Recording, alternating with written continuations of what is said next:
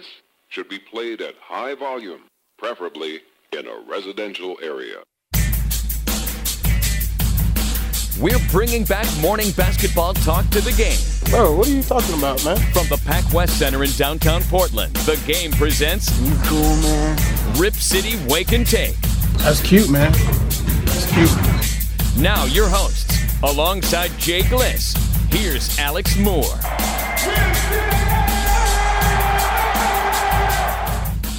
Y'all put it in the front page, back page, middle of the page, wherever. Headliners, column 1 or 2, we will win game 2. You got backing off? We will win game 2. That's our man, Rasheed Wallace, right there, saying it in the best way possible. We will win game 2. Blazers Warriors. Game 2 is Wednesday at 7:30. Of course, the Blazers fall to the Warriors in game 1, 121-109. And We'll of course talk about that game, but I think mostly the topic of today's podcast is going to be what needs to change for the Blazers to win Game 2 after their Game 1 performance.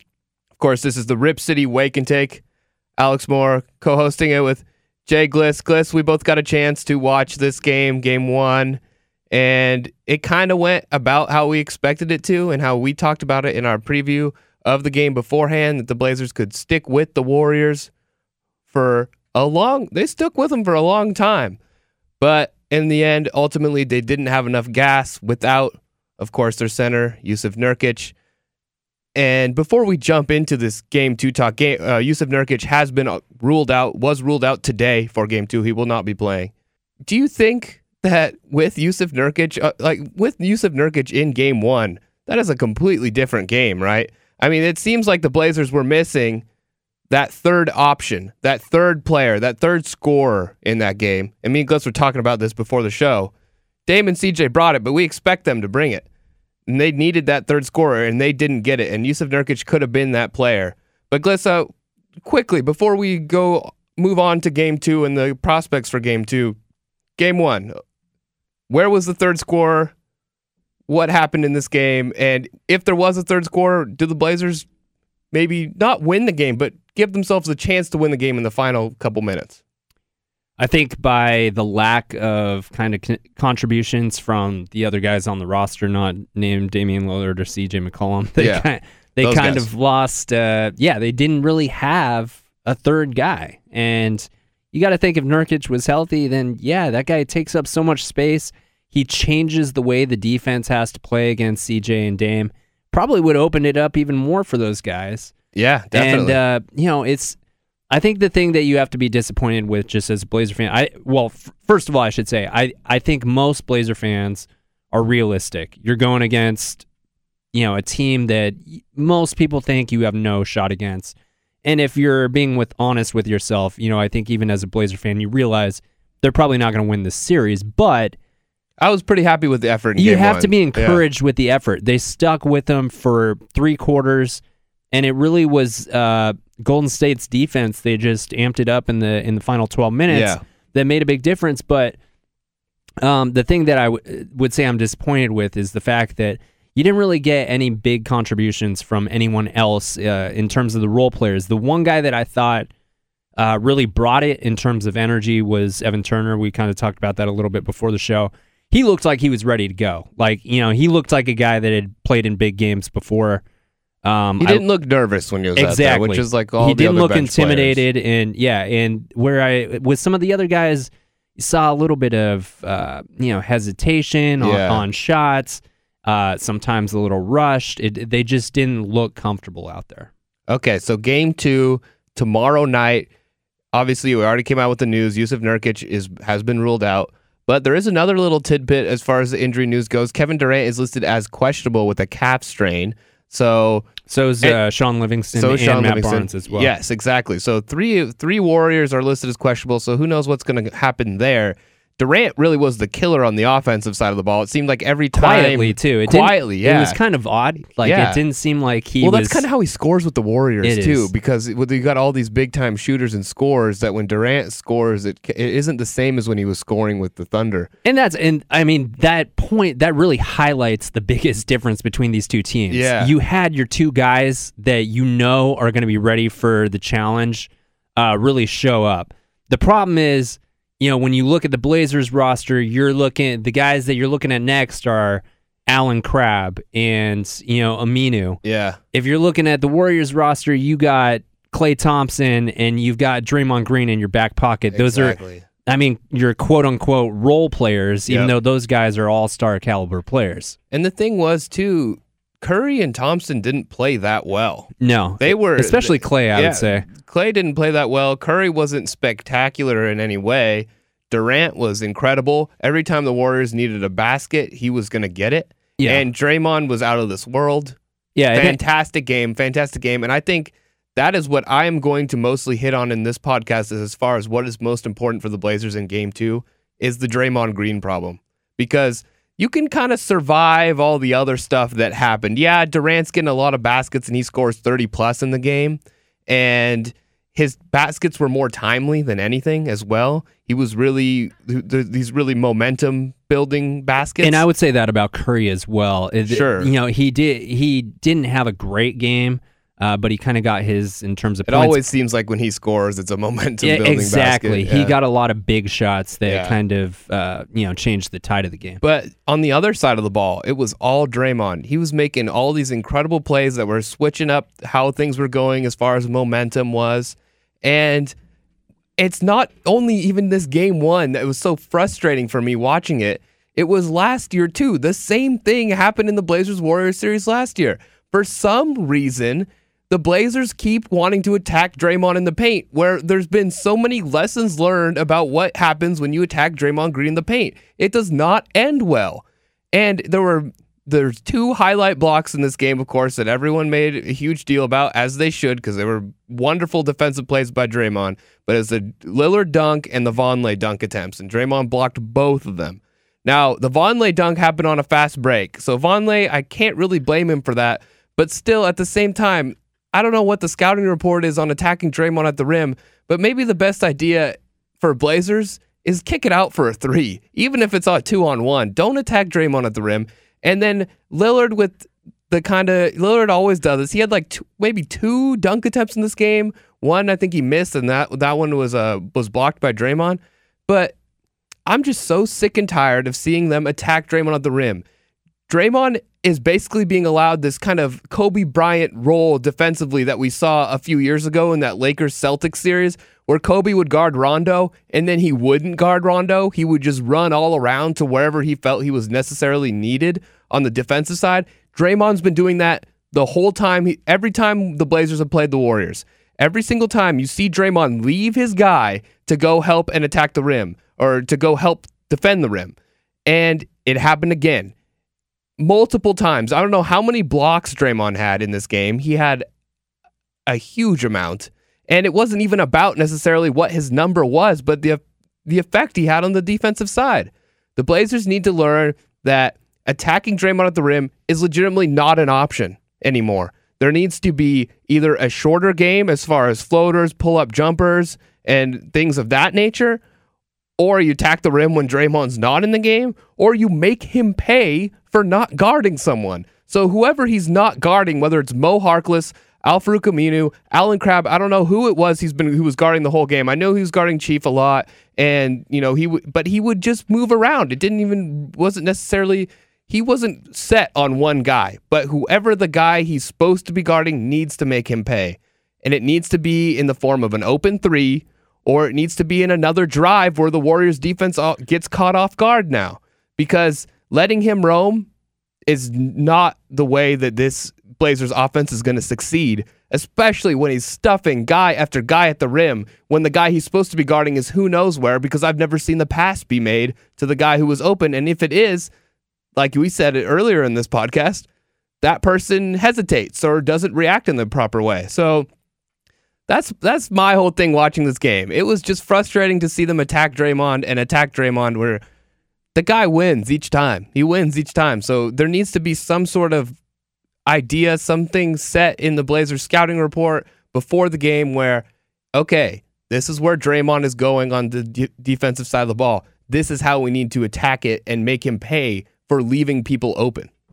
Yeah, and I mean, if you're going to do that, those guys are going to need to knock down some shots. Yeah, I know, and that's That's easier said than done. And I will say that, like, I somewhat disagree with you in the sense that I like the Damian Lillard attempt just because he was having a good game and he is the leader of the team, and I like the decisiveness of him challenging. Okay. And not only that, but I think that play was just a spectacular defensive play.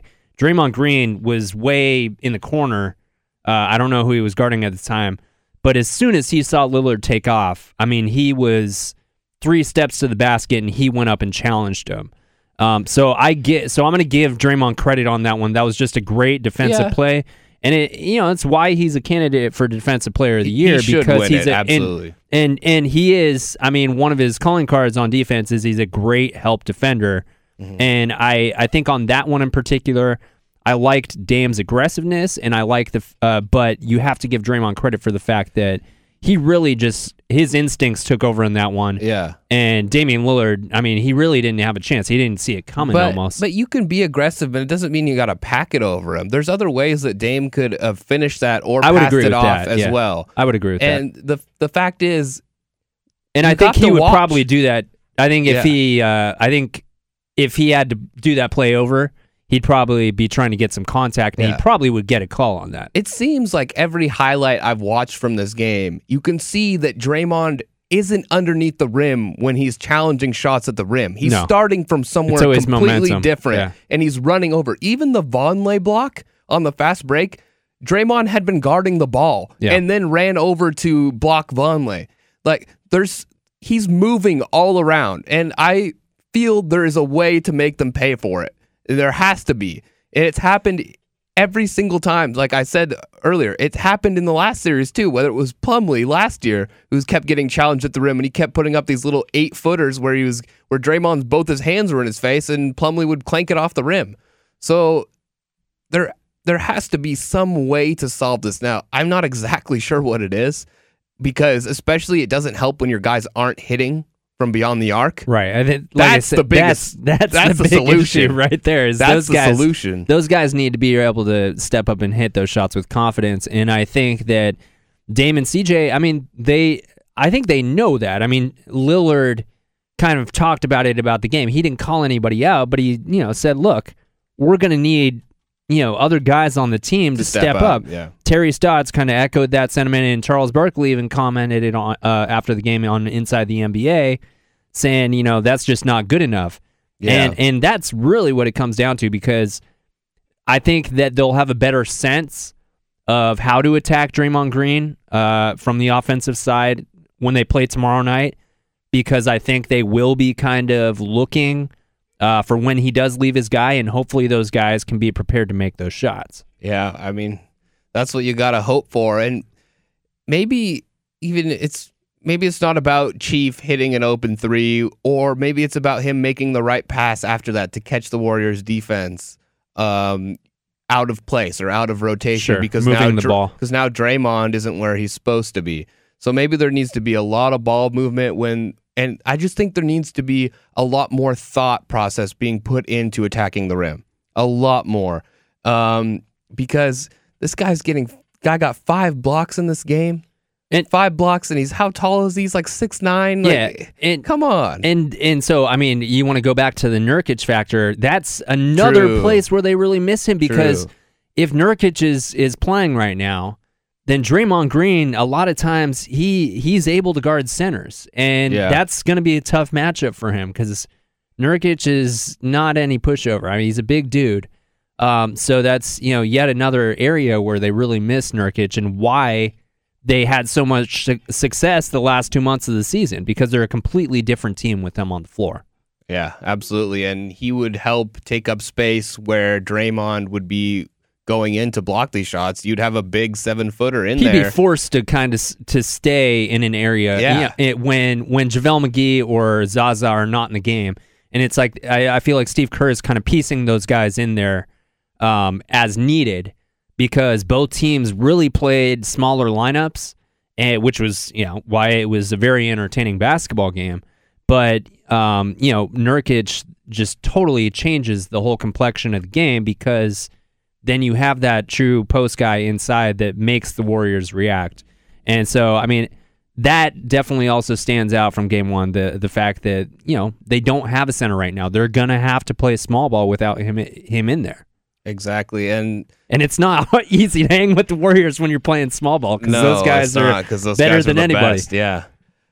Now, what we have tomorrow, game 2, we don't know necessarily how Dame and CJ are going to react to having these big games in game 1.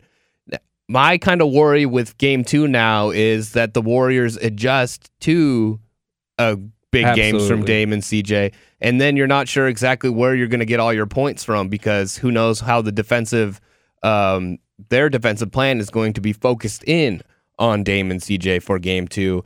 And really the only reason the Blazers were in it was because of their heroic efforts on the offensive side of the ball. So this is kind of the thing that we've been talking about all along. What needs to happen?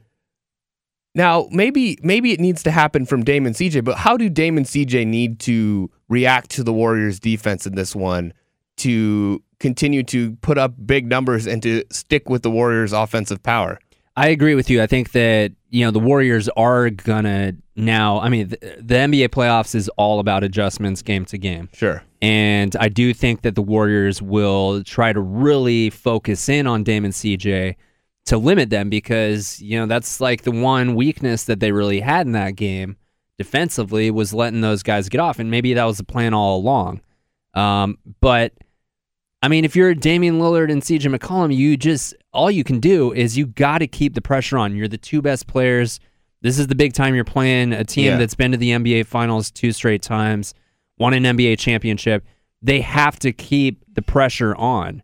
And, again, coming back to the fact, if they aren't getting good looks, I don't want to see them force anything. Yeah. But they have to be able to trust in their teammates, and those guys need to step up.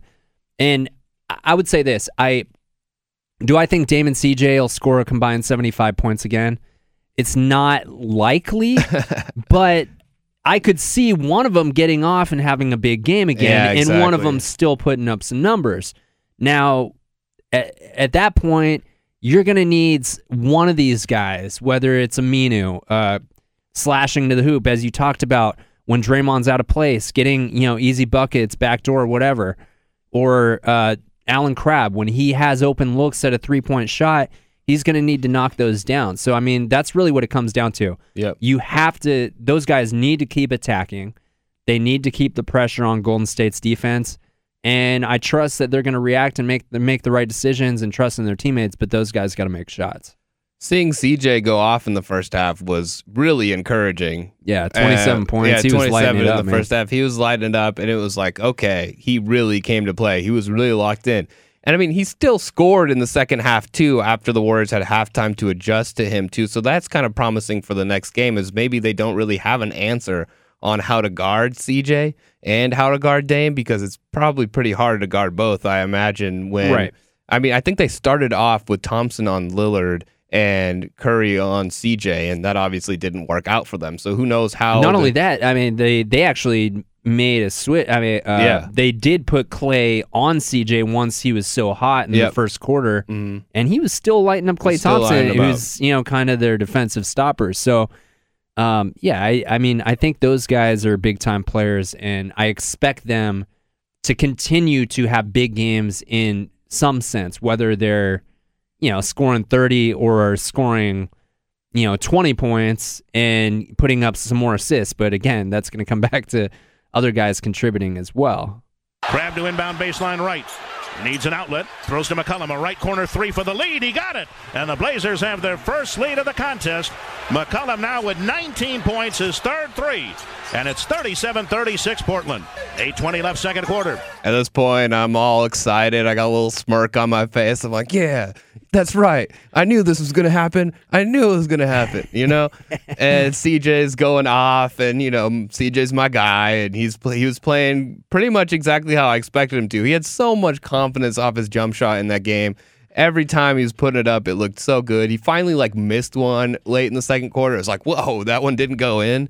kind of thing. So CJ was great. I've learned to be cautiously optimistic as a sports fan. Yeah, it's that's like, true. I loved where they were at, and I was loving the basketball they were playing the entire game. But again, the Warriors are no joke, and for them to hang in there, it was fun to watch. But you got to play the full 48 minutes. Okay, and so this kind of brings me into part 2 of my what the Blazers need to do to improve in Game 2.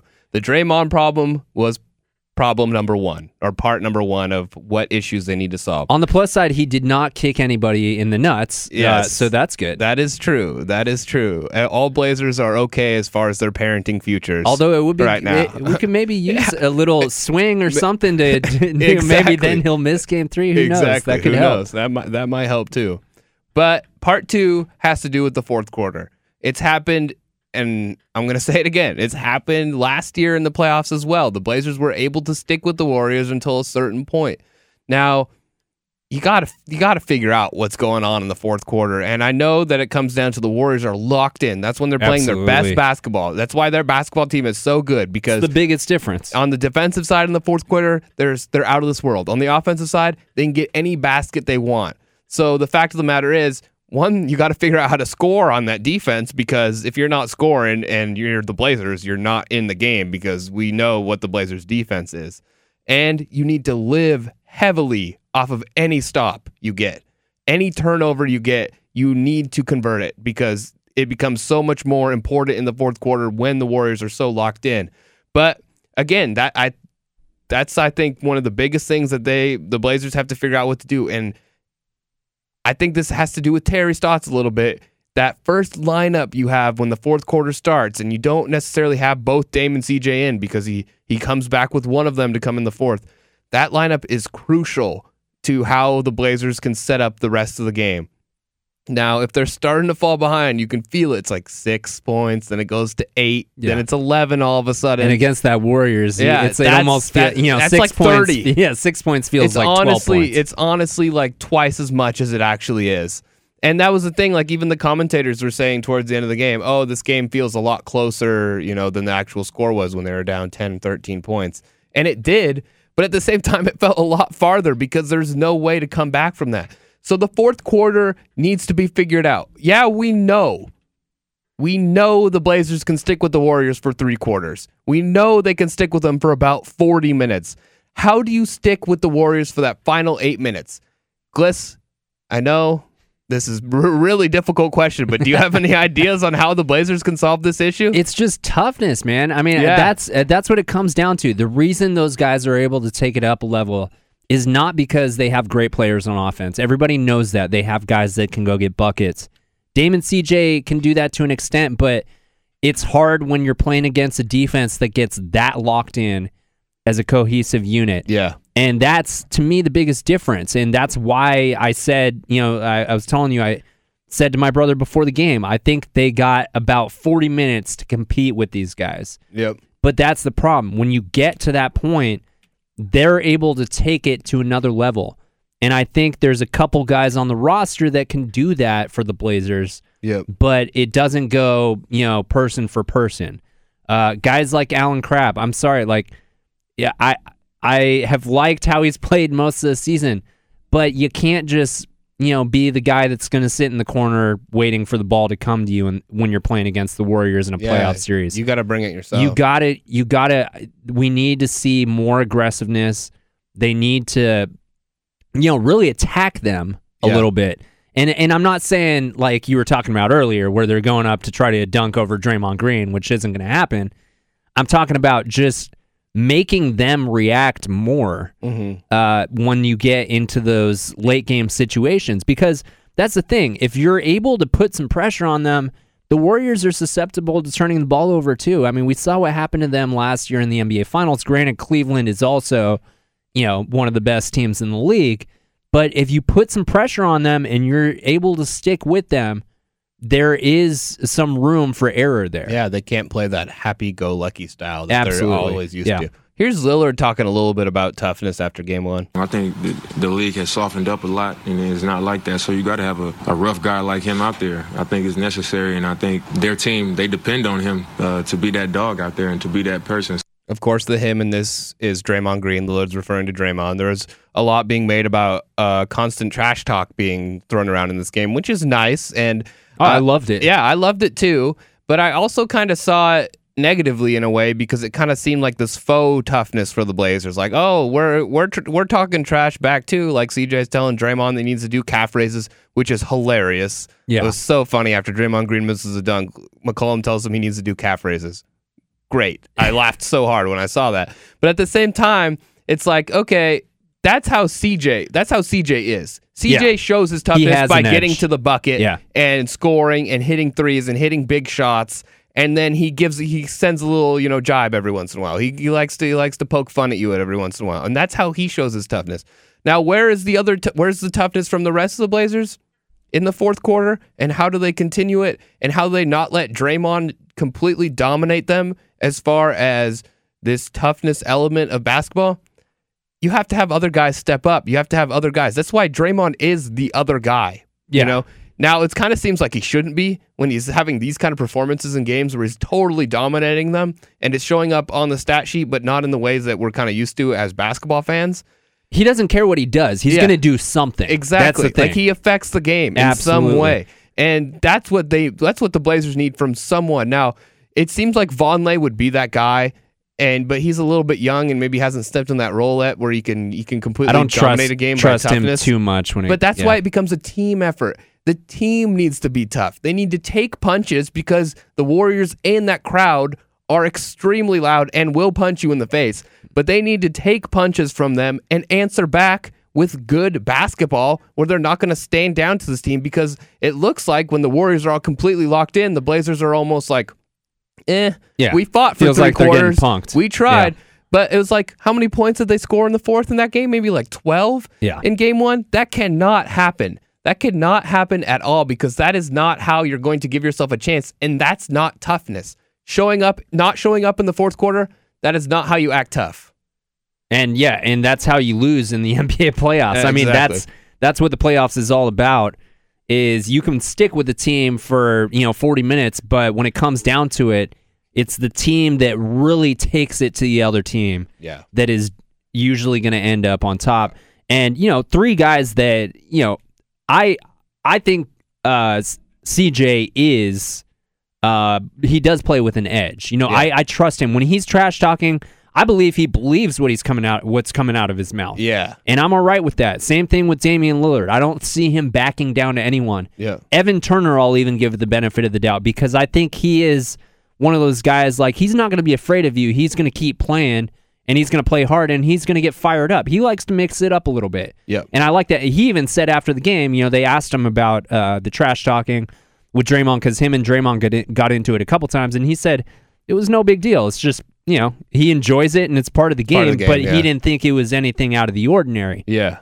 They need a couple more guys like that. They need some guys like Vonleh to step up, Aminu. They need those guys to really play with that edge, because part of that is confidence. And if you have that, that's a big edge. And maybe when you have an open 3-point shot, or you have an open lane to take it to the hoop, then that's going to translate into confidence, and that's going to work out in their favor. Blazers scored 21 in the fourth, by the way, so I underestimated them by quite a bit. But there was a certain point in the fourth quarter where the Blazers had about 10 points or so, and they get outscored 33-21 in the fourth. Yeah, whereas every other quarter was within 4 points. I think it started out like 14-2 or something like that. And that's, just, it was really the first couple minutes. And that's what I talked about with that lineup. That first lineup that comes in really needs to set the tone that says, hey, we're not going to give in to this. We know that the Warriors are one of the best teams in the league, if not the best team in the league, especially when it comes to the fourth quarter and finishing games. But, hey, we know as fans that the Blazers can play with this team. They did it through this many quarters. That's one more quarter that you have to do it. You got to step up and you got to show it now. And it comes from everything we've talked about in this podcast. It comes from those players in the background roles, the role players who need to step up and hit shots, they don't have to do anything out of the ordinary. You just got to hit the open shot when the ball comes to you, and you got to make a play when Dame or CJ aren't able to. And not be afraid, man. Exactly. Not be afraid. I hate to single guys out, but man, Myers Leonard, I gotta say, man, I cringed every time he was on the court. The guy looked lost. He looked like he had just walked onto a basketball court for the first time. And every time he touched the ball, it seemed like something bad was going to happen. Myers. And I mean, Aminu, even to an extent as well, he didn't play a very confident game either. Yeah. So those two guys, I think, really hurt the Blazers by the time they got late in the game, because it was like they had a couple guys there that were willing to fight. But as you just alluded to a couple minutes ago, it has to be as a unit. It has to be every guy on the floor be ready to step up and take a shot or make a play when it comes to them. And that's why Draymond Green is such a badass. Because as much as I don't like the guy, he is the guy you want to have. He is like their Rasheed Wallace. He's a jerk. Yeah. But you want him on your team because he's a winner. And anytime he has an opportunity to make a play or impact the game, it doesn't matter in what statistical category it's in, he's going to go ahead and do it. Y'all put it in the front page, back page, middle of the page, wherever. Headliners, column 1 or 2, we will win game 2. You're not backing off? We will win game 2. Rasheed Wallace says it best, ladies and gentlemen. Game 2, Wednesday, tomorrow. Warriors lead the series 1-0. Blazers have a chance to even it up, 7:30 p.m. That game's on TNT. You can also catch it on local networks on KGW. Of course, if you want to hear any coverage before the game, leading up to the game, what's going to happen in the game, tune into 102.9, 750 The Game. We'll be talking about it all day tomorrow on our local programming. I'm sure, Gliss, you guys got some plans to talk about it on the BFT We'll be talking tomorrow. NBA all week, yeah. Yeah, of course. Sure. There you go. So game 2 is tomorrow. Don't miss it. This has been the Rip City Wake and Take Playoffs edition. Our first edition of the show in the middle of the playoffs. We've done a preview show. Now we're in the middle of the series, so this is the best time for us. This is the most stuff that we have to talk about.